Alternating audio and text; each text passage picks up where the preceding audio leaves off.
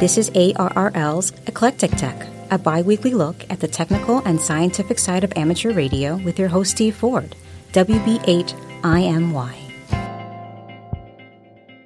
For just about as long as anyone can remember in the amateur radio satellite community, geostationary has been the holy grail. And if you're not aware of what the word geostationary means, it means a satellite that, from our perspective here on the ground, appears to hover at one point in the sky. And the way that it does this is that the satellite is positioned about 22,000 miles above Earth's equator, and it rotates, or it orbits, if you will, at the same speed roughly that the Earth turns. So as a result, once again, it appears to be fixed in the sky. However, getting to geostationary orbit is not a very easy thing to do. It takes a while to get out there, and then it takes specialized technology to position it and to keep it in position for years and years and years. So hams have dreamt of this again for a long time, but so far no one has been able to achieve it, at least not with a satellite that is strictly amateur radio produced, designed, built, and so on. But on November 18th, 2018, the satellite Es'hail-2 was launched from the Kennedy Space Center, and it was a satellite created mainly by the Qatar government, and it was designed for communications of various kinds, and it was placed into geostationary orbit at approximately 26 degrees east longitude, which positioned it essentially over Central Africa in the Middle East.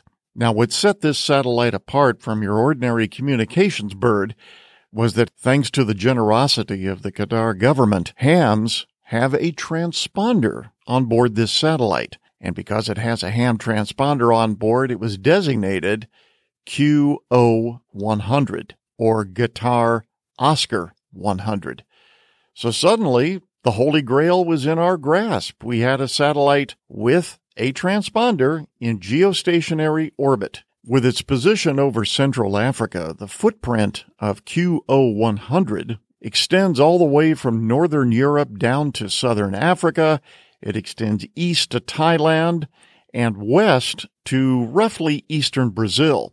And all the lucky amateur radio operators within that footprint can use this satellite, can use the transponder as a relay that is fixed in their sky 24/7, which is something that no other amateurs anywhere in the world can enjoy. So what sort of transponder is on board this thing? Well, the downlink is on 10 gigahertz. Specifically, it's a 250 kilohertz bandwidth linear transponder that ranges from 10.489.550 gigahertz to 10.489.800 gigahertz, to be specific.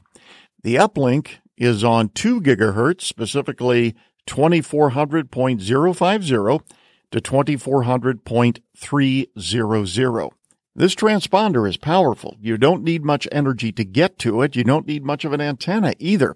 A typical station for QO100 consists of a dish about, 3 feet across, roughly, about the same size as a dish you might see on your street that people are using for DirecTV, Dish Network, something like that. On the uplink, that 2.4 gigahertz uplink, you need only 5 watts of power, which is really not all that great. The linear transponder supports single sideband and CW, again in a 250 kilohertz bandwidth, which means a lot of conversing can take place. Most of it seems to be on single sideband. So just imagine what it would be like to have this satellite in your sky 24 hours a day. In other words, it would be like having 20 meters constantly open. Sunrise to sunset around the clock. It wouldn't matter. You just point your antenna up at the satellite, key the mic, and away you go. I tell you what, let's take a listen to QO100. Sierra, this is Tarif, and my locator is November Lima 53 Foxtrot Romeo. And thank you for the call, and have a nice weekend. 73, bye-bye. This guy's running a pileup, believe it or not, on a 10 gigahertz downlink on the satellite. It's remarkable.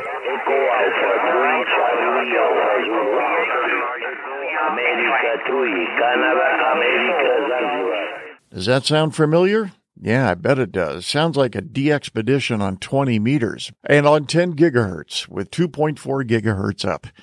Now, why can't we have something like that over North America or North and South America? Well, we could, but it's a huge financial investment well beyond the capabilities of any organization devoted to amateur radio, even the ARRL for that matter. What it will likely take is something like QO100, and by that I mean a commercial satellite that has worked out a deal with us amateurs here in the United States and Central and South America to perhaps lease a transponder. It could happen. You never know.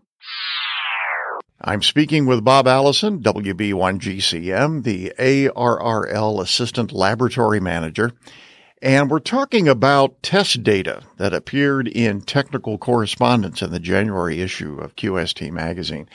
And Bob, you've been researching the output of handheld transceivers and measuring their output for years and years. What does this data represent? Well, it's test data taken at various conventions, but mainly the Dayton Hamvention in Xenia, Ohio, since 2015. And that was the last time we compiled test data of handheld transceivers. It's a representation, a cross-section of what people are using. The samples came to me in person by people that want to know what their emissions were out of their handhelds. So they just walked up to you and they gave you their handheld? Yeah, we had a booth set up at these conventions that consisted of a spectrum analyzer, the proper attenuators, and, of course, data sheets where we wrote down the test data and we actually printed out screenshots of the spectrum analyzer. And what have you found? Well, we found what we expected. The cheaper handhelds tend to not comply with FCC Part 97 rule about spectral purity. That is, you see, handheld transceivers and all amateur transmitters have to pass this test of spectral purity. On the HF bands, for instance, you need 43 dB of harmonic and spurious emission suppression in order to comply with this FCC rule. In the VHF region, specifically 50 to 225 megahertz, the requirements are a little bit more stringent. What are we talking about? Well, it all depends about how much power you're putting out harmonically. In other words, the highest harmonic level can only be at the 25 microwatt level. So that boils down to a 5-watt handheld transceiver can only have a harmonic as high as approximately 53 dB below the fundamental transmission. Okay. So it needs at least 53 dB of harmonic and spurious emission suppression. Looking at the spectrum of handheld transceivers that you tested, generally speaking, how did they fare? Well, again, it's what we expected. The cheaper handhelds tended to not comply with this FCC rule. Specifically, one brand that you'll see in QST is the Baofeng. Consistently through the years, they have tended to not comply with this rule. And if you look on the Technical Correspondence article, you'll see that only 9% of them were able to pass this FCC rule. Wow. There was a large percentage, of course, that were borderline, and we consider borderline at the FCC limit for that power output level. Again, 5 watts would equate to roughly about 53 dB of harmonic and spurious emission suppression. And so there's a good chunk of them that were borderline, but a large percentage that were just purely non-compliant. That is, they missed the FCC limit by 3 dB or more, and they became non-compliant. Now, the dirty transceivers weren't necessarily all Chinese made. In other words, there were some Chinese made that actually, it looked like, according to the data, actually passed. Oh, absolutely. And also that these handhelds, the ones that did not comply or didn't pass. They work perfectly fine on the 70 centimeter band, where, by the way, there is no limits on spurious or harmonic limits. The FCC rule only applies to transmitters of 50 to 225 megahertz. Oh, okay. Actually, it's 30 to 225 megahertz is where the rule is. And strangely enough, the FCC doesn't have a spectral purity compliance rule of above 225 megahertz. Now, what sort of equipment were you using to conduct these tests? Well, the spectrum analyzer used is a Regal a DSA 815TG. And it's a small, lightweight spectrum analyzer. And before we take it out to conventions, we have it calibrated by a calibration laboratory. And so they check its accuracy because we want to make sure, as always, our test data is accurate. Okay. And are you going to keep doing this at at Dayton Hamvention and other conventions going forward? I believe so. Until I see that all handhelds are complying with FCC rules, I'd like to see the ARL laboratory continuing to do this kind of work at conventions. Now, I'm going to play the devil's advocate for a moment, Bob, and I'm going to ask you a pointed question, and that is, why should I care? I mean, if I'm an average ham out there, okay, maybe my handheld is wildly out of compliance. What difference does it make? In the big scheme of things, it's very, very, very important for all amateur transmitters to comply with this FCC rule. And the reason being is the extra signals that are emitted, they're harmonics, and the other signals, which are considered spurious emissions, they're transmitted along with the desired signal that you want to transmit. Every time you press the push-to-talk button on that handheld, you transmit on the fundamental frequency. That's the frequency you want to transmit on. Then you have 2 times the frequency, 3 times the frequency, 4 times the frequency. Those are harmonics, and those harmonic levels have to be as low as possible. If they're not, or if there are other spurious emissions coming out of that handheld that are high, the spurious emissions and harmonics will and can interfere with other important radio services. Absolutely. It's only going to take one instance where a handheld interferes with an important radio service, such as EMT, fire, police. If it interferes and the press gets a hold of this news, it's going to be a radio amateur was jamming the police. And that's the kind of bad press that we don't need.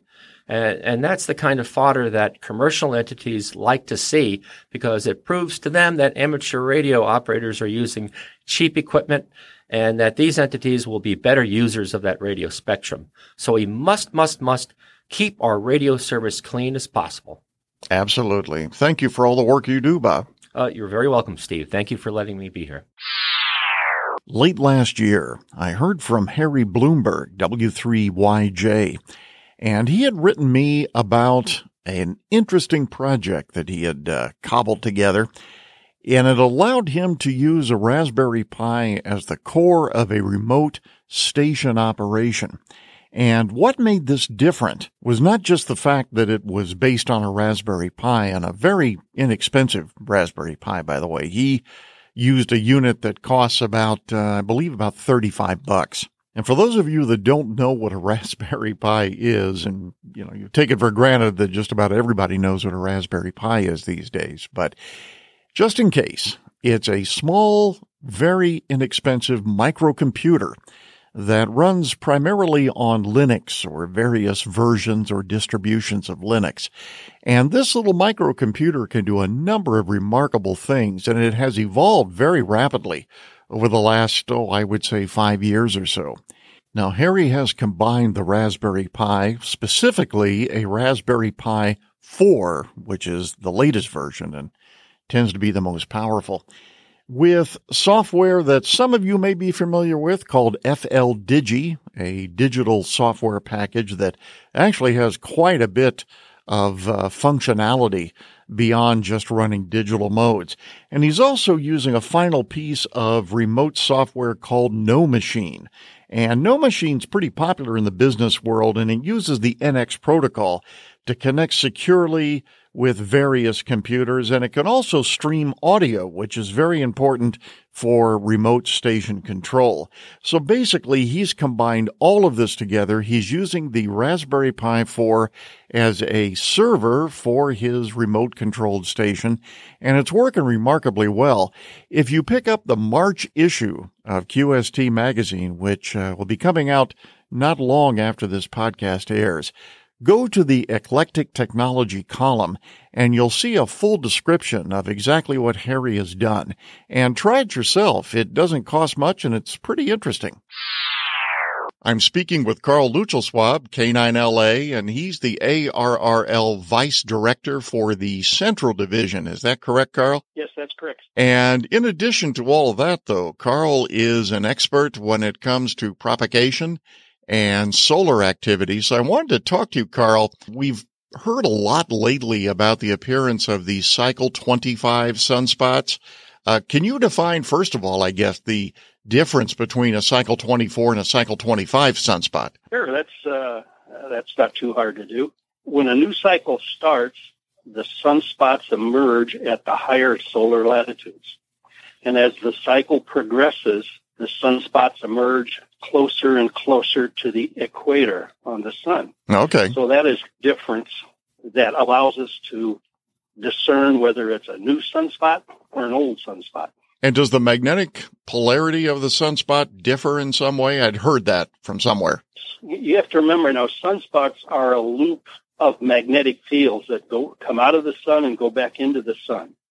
And we can measure the polarity the loop coming out and the loop going back in, and that also allows us to tell where the sunspots, which solar cycle the sunspots are coming from. Okay. It's because the magnetic polarity reverses every solar cycle, so that makes two things that tell us if it's a Cycle 25 spot or Cycle 24 spot. Well, does this mean that we are now into Cycle 25 or not? Yeah, you could say that. If we look back at Cycle 24, we'll see the minimum between Cycle 23 and 24. We'll see that Cycle 24 sunspots started showing up even when Cycle 23 sunspots were still going. And that's happening here again. We're still seeing 24 spots, but we've seen a few Cycle 25 spots. And probably for about a year or so, at least based on historical data, we'll see sunspots from both cycles. But pretty soon, Cycle 25 will take over and dominate, and then we'll be on the way. Well, can I put you on the spot, Carl? Can I ask you to get out your crystal ball and tell us what the future holds? Sure.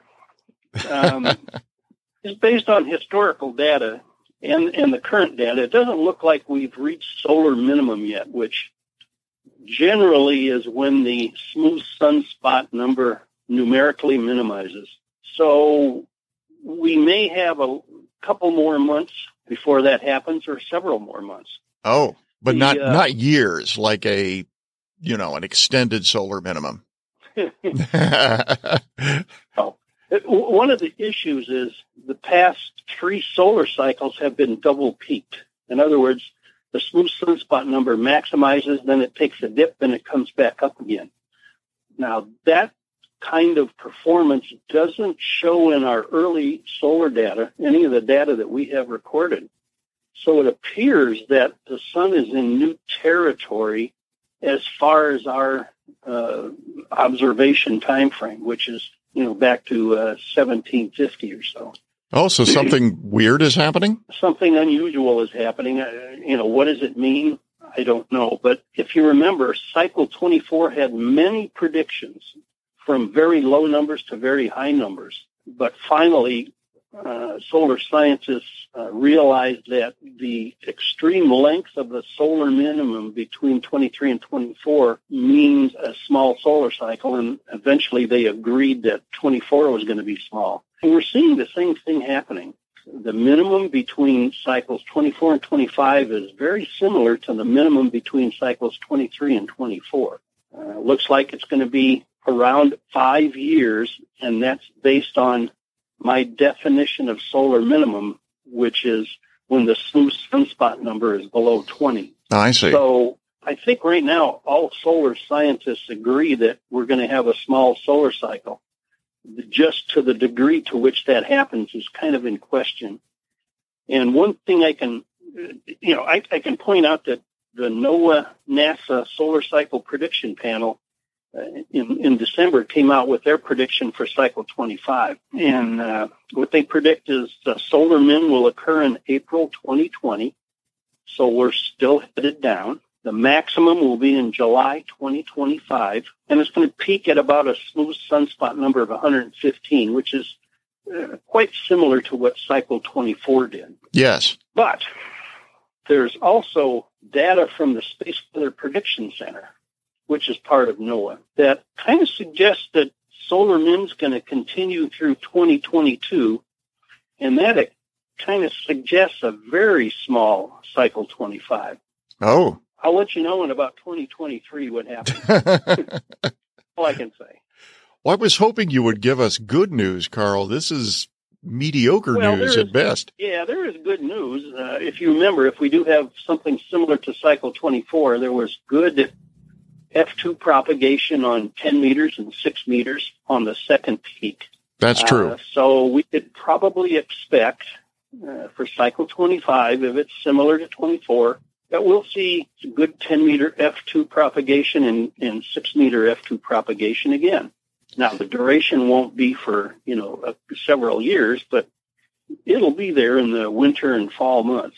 So we just got to remember that. And also we have to remember that even though the sunspots may be at 0 and the solar flux is, maybe down around 65 to 70, there's still enough extreme ultraviolet to keep 20 meters and 17 meters to a certain extent open during the day worldwide and in the evening. So there's still lots of propagation on 20 meters and 17 meters on down.